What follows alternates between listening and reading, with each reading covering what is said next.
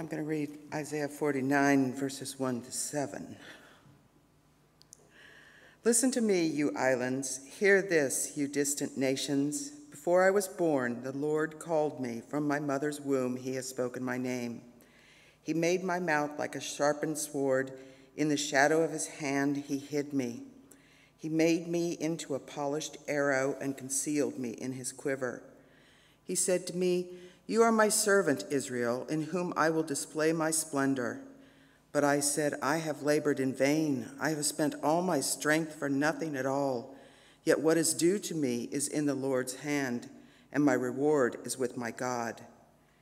And now the Lord says, "He who formed me in the womb to be his servant, to bring Jacob back to him and gather Israel to himself. For I am honored in the eyes of the Lord, and my God has been my strength." He says, "It is too small a thing for you to be my servant to restore the tribes of Jacob and bring back those of Israel I have kept. I will also make you a light for the Gentiles, that my salvation may reach to the ends of the earth." This is what the Lord says, the Redeemer and Holy One of Israel, to him who was despised and abhorred by the nation, to the servant of rulers: "Kings will see you and stand up, princes will see and bow down, because of the Lord who is faithful, the Holy One of Israel who has chosen you." Well, good morning. My name is Jack. I'm one of the leaders here at Christ Church. I'm going to be speaking about this passage today that Teresa has wonderfully read for us. But before I do that, let's pray. Father, as we look at your servant this morning, help us to see him clearly. There are many of us today in this room and online who need to grasp the truth of this passage. So Lord, just give you permission to change us. Help us not to leave in the same way that we arrived. Whatever baggage, whatever is happening in our life, Lord, help us this morning to hear from you and to be changed by you. Amen. Well, I wonder how many of you have seen one of these on screen. How many of you have even used one of them? This is an old film camera tub. Before digital cameras, you had a proper camera. You would take the reel at the back very carefully and put it in the tub. And then you would take your film to the local chemist to be processed. And there was a few options. You could have express mode, took 4 or 5 days. Normal mode, a little bit longer. And then my family, we called it Yorkshireman mode, which was basically you pay very little, but it comes back at some point in the far distant future. So we would pay Yorkshireman mode, because we're from Leeds. And 3 weeks, 4 weeks later, we would go and pick up our film. And you'd not just get the pictures, but you'd also get negatives. These funny little negatives, well, you'd lift them to the light. You'd try and work out what on earth they were, and it'd be a bit of a game. You're like, is that you? Is that me? I'm not quite sure. They'd be a bit shadowy. They'd be without colour. Well, maybe you haven't got a clue what I'm talking about. Maybe the idea of a real camera is laughable. You are making me feel my ripe old age of 34. See the Roddies over there laughing about it? Yes, I remember camera reels. Well, these shadowy negative images, they contained in them everything you needed to reprint a perfect picture. And that is like Isaiah. Isaiah is doing as a photo negative in this passage. So don't fear if today's Bible reading meant very little to you. I'll be honest, when I first read it, it didn't really much to me either. So you're not alone in that. But Isaiah is working on 2 different levels. So Isaiah has heard a word from God that God is going to raise a political savior, someone who is going to bring Israel out of exile. And later we find that this political savior is a guy called Cyrus. He's king of Persia. And God will raise up Cyrus from basically nothing to defeat the biggest, most powerful nation on earth. It'd be the equivalent of, say, Wales taking on China or America and winning. It would just be utterly unheard of. But Isaiah is also working on another level, another figure on a distant horizon. And he's more difficult for us to see. And he's the one that God will raise up to be a real savior and to rescue his people, not just from their political problems, but from their biggest issue, which is their broken relationship with God. And this figure is called the servant. And Isaiah is going to give us 4 negatives, 4 poems throughout his writings, and we're working through them slowly as we go through this series in Isaiah, to tell us what the servant is like. That in turn will point us towards what the Messiah is going to be like. And Isaiah 49 that we've read this morning is the second one of these poems. And there's 3 things that we're going to learn about the servant from today's passage. The first, the servant deserves to be heard.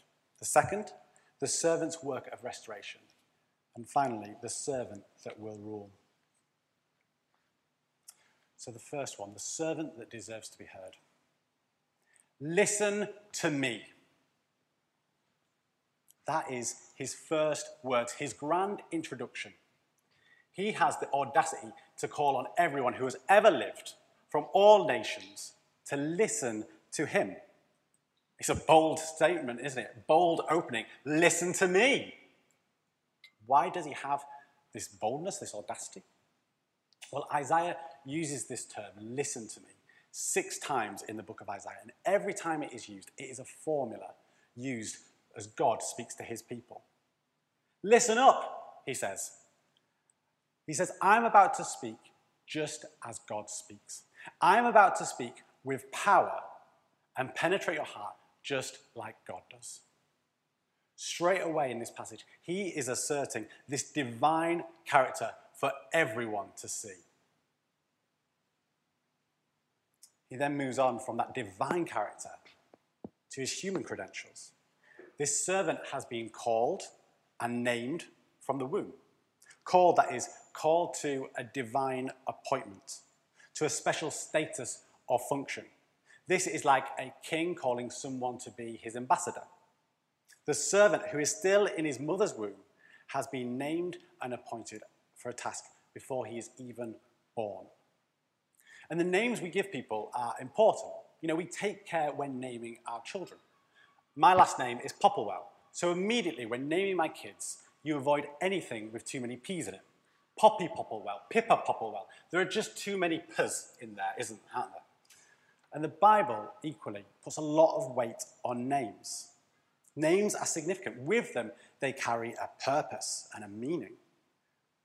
People are often renamed in the Bible once they've faced a change. So you have Jacob becomes Israel. You have Simon becoming Peter, Saul becoming Paul. But this servant is named and called while still in the womb. Now this servant has a special task, to do something important, a mission that was set before he was even born. All this just in verse 1. And the emphasis here is on his message. I think we're a few slides ahead, guys. Just want to go back a couple of slides. Anyway, his message here is like a sharp sword. The word of God is described elsewhere as a sword. And we're meant to see that this servant is bringing a message from God, the very word of God. Arrows were the top technology of the time. Many years ago, I used to belong to an archery club. And before you fired an arrow, you would check it. You would make sure there's no mud on it, it's not dented, there's no cracks in it. You would make sure that the fletchlings are straight. You didn't want anything to deflect that arrow from where you were shooting at it. The servant here describes himself as an arrow. He's free of roughness and distractedness. The servant is coming with God's message, a sword for close combat and an arrow for long distance. We're supposed to see that this servant, he is fully equipped for what lays ahead. He is properly prepared for every battle that he faces as he comes into the world to declare God's message.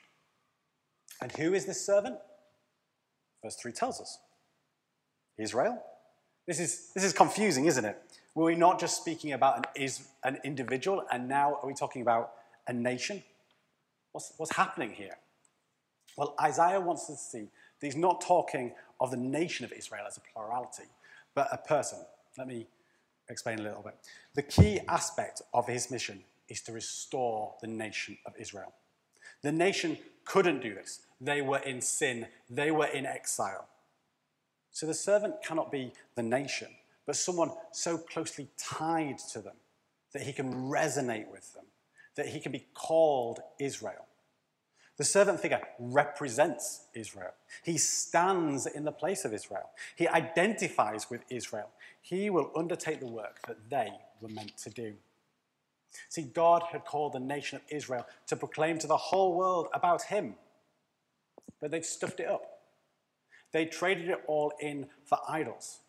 They should have been a blessing to the world, and instead, they came back to God with empty hands. But this servant, he is going to step into the gap and do all that Israel were meant to do. See, he will be the prophet, and he will speak a perfect word and bring perfect fulfillment to all that God has promised.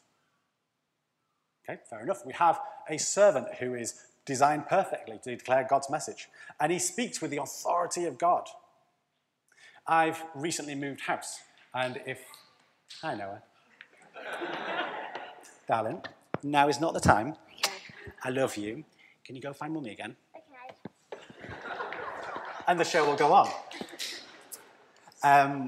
I've recently moved house, and when you move house, you've got to send out a whole load of letters, to different people saying, here's my new address. And they send you loads of letters back. And on my kitchen table at the moment are a whole load of letters from people saying, here's important changes you need to make. And they're important, but that doesn't necessarily mean I'm going to open them and listen to them all really quickly. So what makes this servant situation any different? Why should we listen to him? Well, look at me at verse 4. Look with me at verse 4. I wonder if this is reminiscent of your conversations with God. It certainly is true of mine. I have labored in vain. I have spent my strength for nothing at all. Humanly speaking, these words are on the verge of discouragement and despair. Yet they're on the lips of the servant who we've just been told is perfectly designed for every battle, for everything he faces. He says, I've labored in vain. All appears useless. Are there things in your life right now where this conversation just sounds so familiar? You feel like you've given it everything you've got, and it all just seems, why bother? Worthless. The promise of that promotion or visa application that seems within grasp, but let's be honest, is just so far away. The couple crying with struggles of infertility. The person that's just received the life-altering diagnosis. The victim of adultery. The list here is potentially endless. And I cry to God, I have spent all my strength for nothing. You're not alone. The servant has been in the exact same place. He's walked the path. He's felt the burdens that you have felt. He's been on the verge of despair just like you. The servant ought to be listened to, not just because he has the authority, but he's been where you are. He's walked in your shoes. He knows what it's like to go through exactly what you are going through. He isn't some high and mighty king that has never had suffering or difficulty in his life. No. He's walked that path. He knows what it's like to be us. He can relate to you. And so we read the second part of verse 4. Yet, what is due to me is in the Lord's hand, and my reward is with my God. The servant knows what it's like to be you, and he still says, trust God. Lean on God in your situation. God is in charge. He will have the final say. There is nothing that you are facing that the servant cannot relate to. And there is nothing that would change his words that when faced with despair, he tells us to do as he did. To trust in God. To lean on him solely and dependently on him. When life's hard, it's really easy to just think, oh, I just need to work harder. I just need to try harder. Or when X happens, everything will be okay. Whether that is a spouse or babies or getting a certain bank balance. But we're called to trust God in the most difficult and hardest things in our life, not just on ourselves, not on others. And the servant knows that this will look weak in the world's eyes, but that he says our reward is with God alone. A couple of weeks ago, there was a memorial service for Anne McMahon. She was a member of our church and one of my first friends when I first came to Christ Church. And she was in poor health even back then. In the middle of services, you would see her crunch over facing bouts of pain. She would say to me that she's ready to be with Jesus, but he's not ready for her yet. And then she'd ask me very deeply probing questions about my love life, which only she could get away with. But when I would ask how she's doing, she would smile. She would say, I'm always talking to my Heavenly Father, knowing that the Son too had suffered. See, she said, I can face it because he has already faced it. Anne would not listen to herself and let despair take hold. She looked and she followed the servant's lead. And that's what we're to do as well. Which takes us to our second point this morning, the servant who restores. Let's just pause a second and remember who and where Isaiah is speaking to. The nation of Israel is in exile.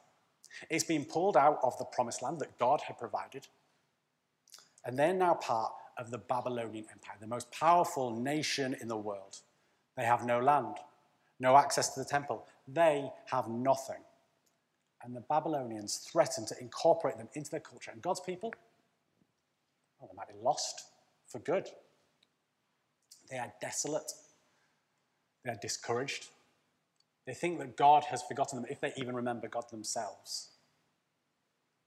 And here Isaiah is saying in verse 5 that the servant will bring this nation back. Back to where they were meant to be, back to the Abrahamic promises, back to a promised land, promised descendants, and being a blessing. This would have seemed completely and utterly impossible to the people in exile. That the servant could bring back the tribes of Israel single-handedly. But the goodness we read here isn't just that Israel can go back. No, look with me again at verse 5. To bring Jacob back to him and gather Israel to himself. See, Israel's biggest issue wasn't that it was exiled miles away from home without access to the temple. No, it was that they were estranged from their God. They had a broken relationship. And why does Isaiah use Israel's old name here, Jacob? He was the one that God had said was a worm. He had been a deceiver. Jacob was the one that needed restoring before the nation was even born. So here again, this wonderful comfort. That this nation that are in exile, estranged from their God, hear these words. I'm going to bring you back. I am going to restore the relationship that you damaged because of your sin, that you could not fix. I'm going to do that for you, just like I did for Jacob. See, God has equipped the servant for a work of restoration. He's called to bring Jacob back to him. He's going to take in a broken people and restore them. Sinners restore people just like Jacob, who was a swindler, a cheater, a liar, a man who needed restoration. And this is what the servant is coming to do. It's a work of restoration. He will take the exiles and bring them home. Not a political restoration, but a spiritual one. Cyrus will bring the people back to the promised land, but the servant will do something so much better. He will bring them back to their God. A bit like the story of the prodigal son in Luke 15. The son decides he's better off without his dad. He leaves, takes his inheritance, goes off to a far and distant land, squanders his money, and ends up feeding pigs. And whilst there, he realizes, even my father's servant had better. He goes back, and even while he's a long distance away from his farm, he sees his father running to him and embracing him. See, Israel is that prodigal son, and the servant is that father running around, putting his arms around him, giving him a coat, bringing him back home. And it gets better still. God's work, he says, isn't just limited to this nation.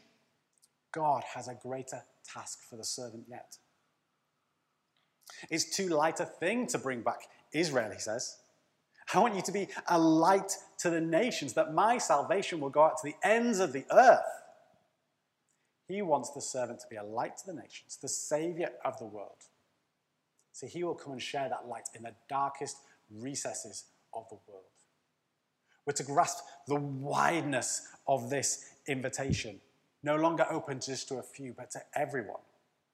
See, God and the servant have gone beyond any and all obligations they'd ever made, any promises they'd previously made, because they are going to bring back everyone. The invitation is open wide. The people that had previously persecuted God's people are now included, if they will just accept his invitation. One of the groups that hire our church office is an addiction self-help group. And over the years, I've got to know them. And some of their stories of what they've done to feed their addiction are honestly cruel and shocking. And one of them, will give you a fictitious name. We'll say his name's Barry. He set his school on fire as a kid. That was, his great start to life. And then, because of his addiction, he stole, he robbed from anyone he could, especially his family. And he left behind him this trail of broken relationships. He was in and out of prison for many years.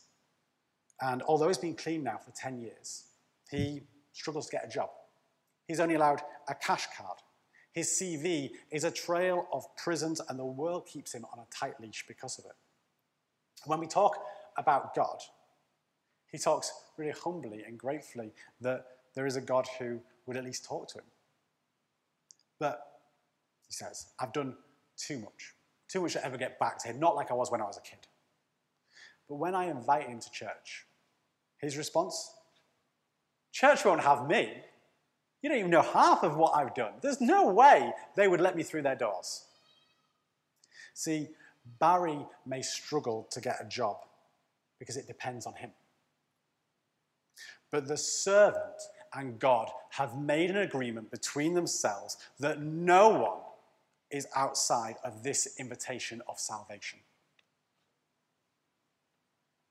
Regardless of who you are, regardless of what you've done.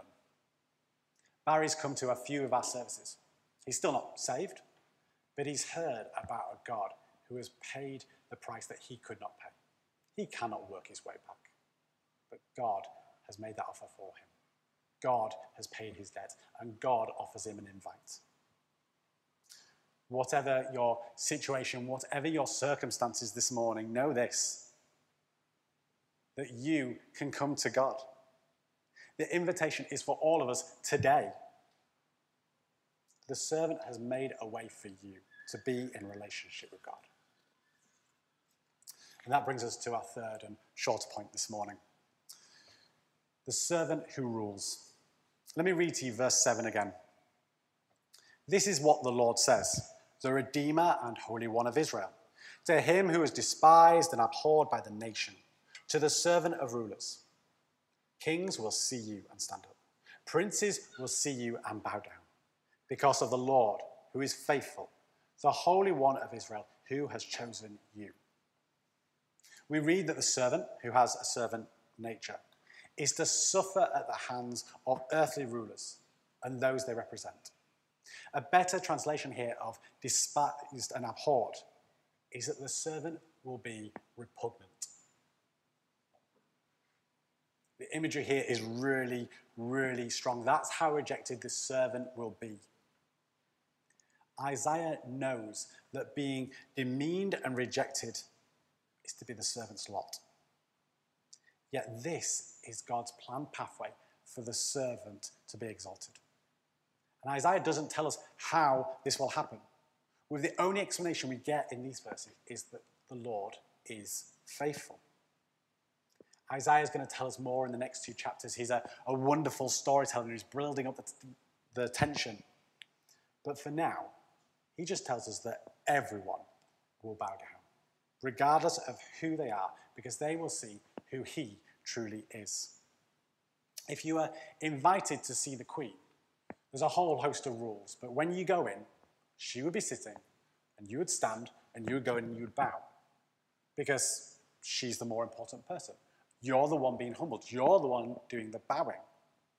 But here, in verse 7, when the servant arrives, all the kings will be on their feet. All the monarchs will rise. They will fall on their faces and exalt the servant. When you see global leaders meet at things like the G7 summit, they meet as equals. You don't see them bowing. But here again, verse 7, there is no empire, no organization, no leader, no person, alive or dead, who will not find themselves bowed down before the servant. Isaiah foresees a great reversal when all will bow. Their rising and prostrating will show the totality of the subservience of these kings and rulers and all they represent. They represent all people from all lands, from all islands and distant nations that the servant was sent to save. So imagine hearing this 2,700 years ago. We might have been more blown away. But what we have here are the photo negatives. We have the shadowy pictures. They would say, it all sounds great, doesn't it? Can't wait for it to come. But what's the full picture? But then God says, just like us sending out a roll of film and waiting for it to come back, they had to wait for the photos to be processed, for the negatives to come back 700 years later, until they read Matthew 1:18. That'll appear on screen. Let me read it to you.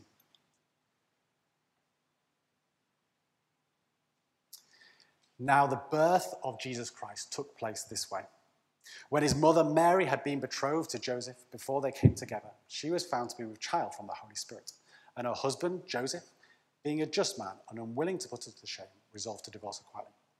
But as he considered these things, behold, an angel of the Lord appeared to him in a dream, saying, Joseph, son of David, do not fear to take Mary as your wife.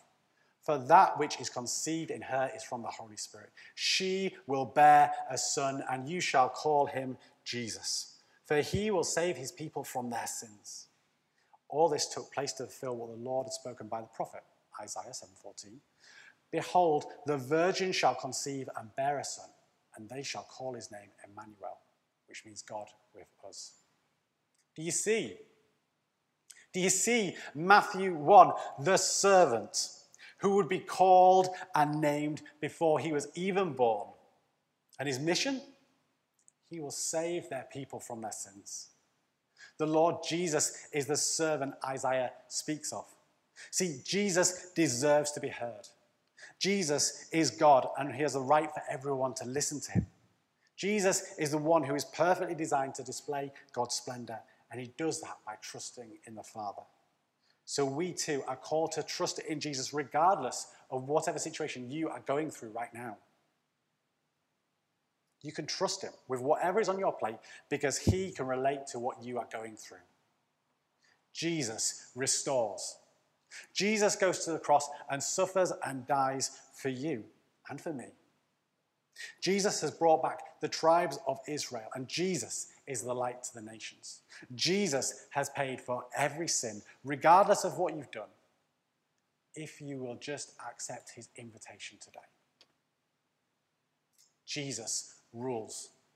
Jesus was the suffering servant. When everything looked impossible, when it looked like God had failed, humanly speaking, as his son lay dead in a tomb, we realize that this was God's plan all along. What looked like defeat was actually victory. The task that seemed to have defeated him is the very thing the Lord had prepared and designed him for.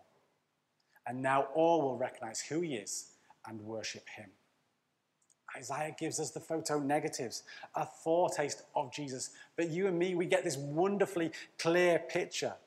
And when we see him revealed, when we find that this passage isn't a call for you and me to go out and do more stuff, but rather to enjoy what he has done for us. Because we cannot do it ourselves.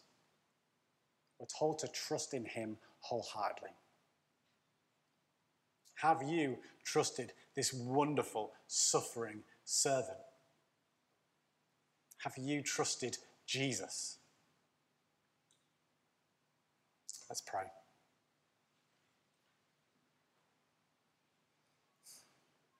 Thank you, Lord, for Jesus. Thank you that he walks the path that we could not and still trusted you. Thank you that your servant restores. Thank you that Jesus rules, and one day everyone from every tribe, every nation, every tongue will recognize that and bow down. Lord, for those listening and watching today who don't know you, pray that you would just give them this opportunity to accept that invitation, to know you. And those of us that do know you, we would take these truths to heart and be changed by them. I ask this in your precious name. Amen.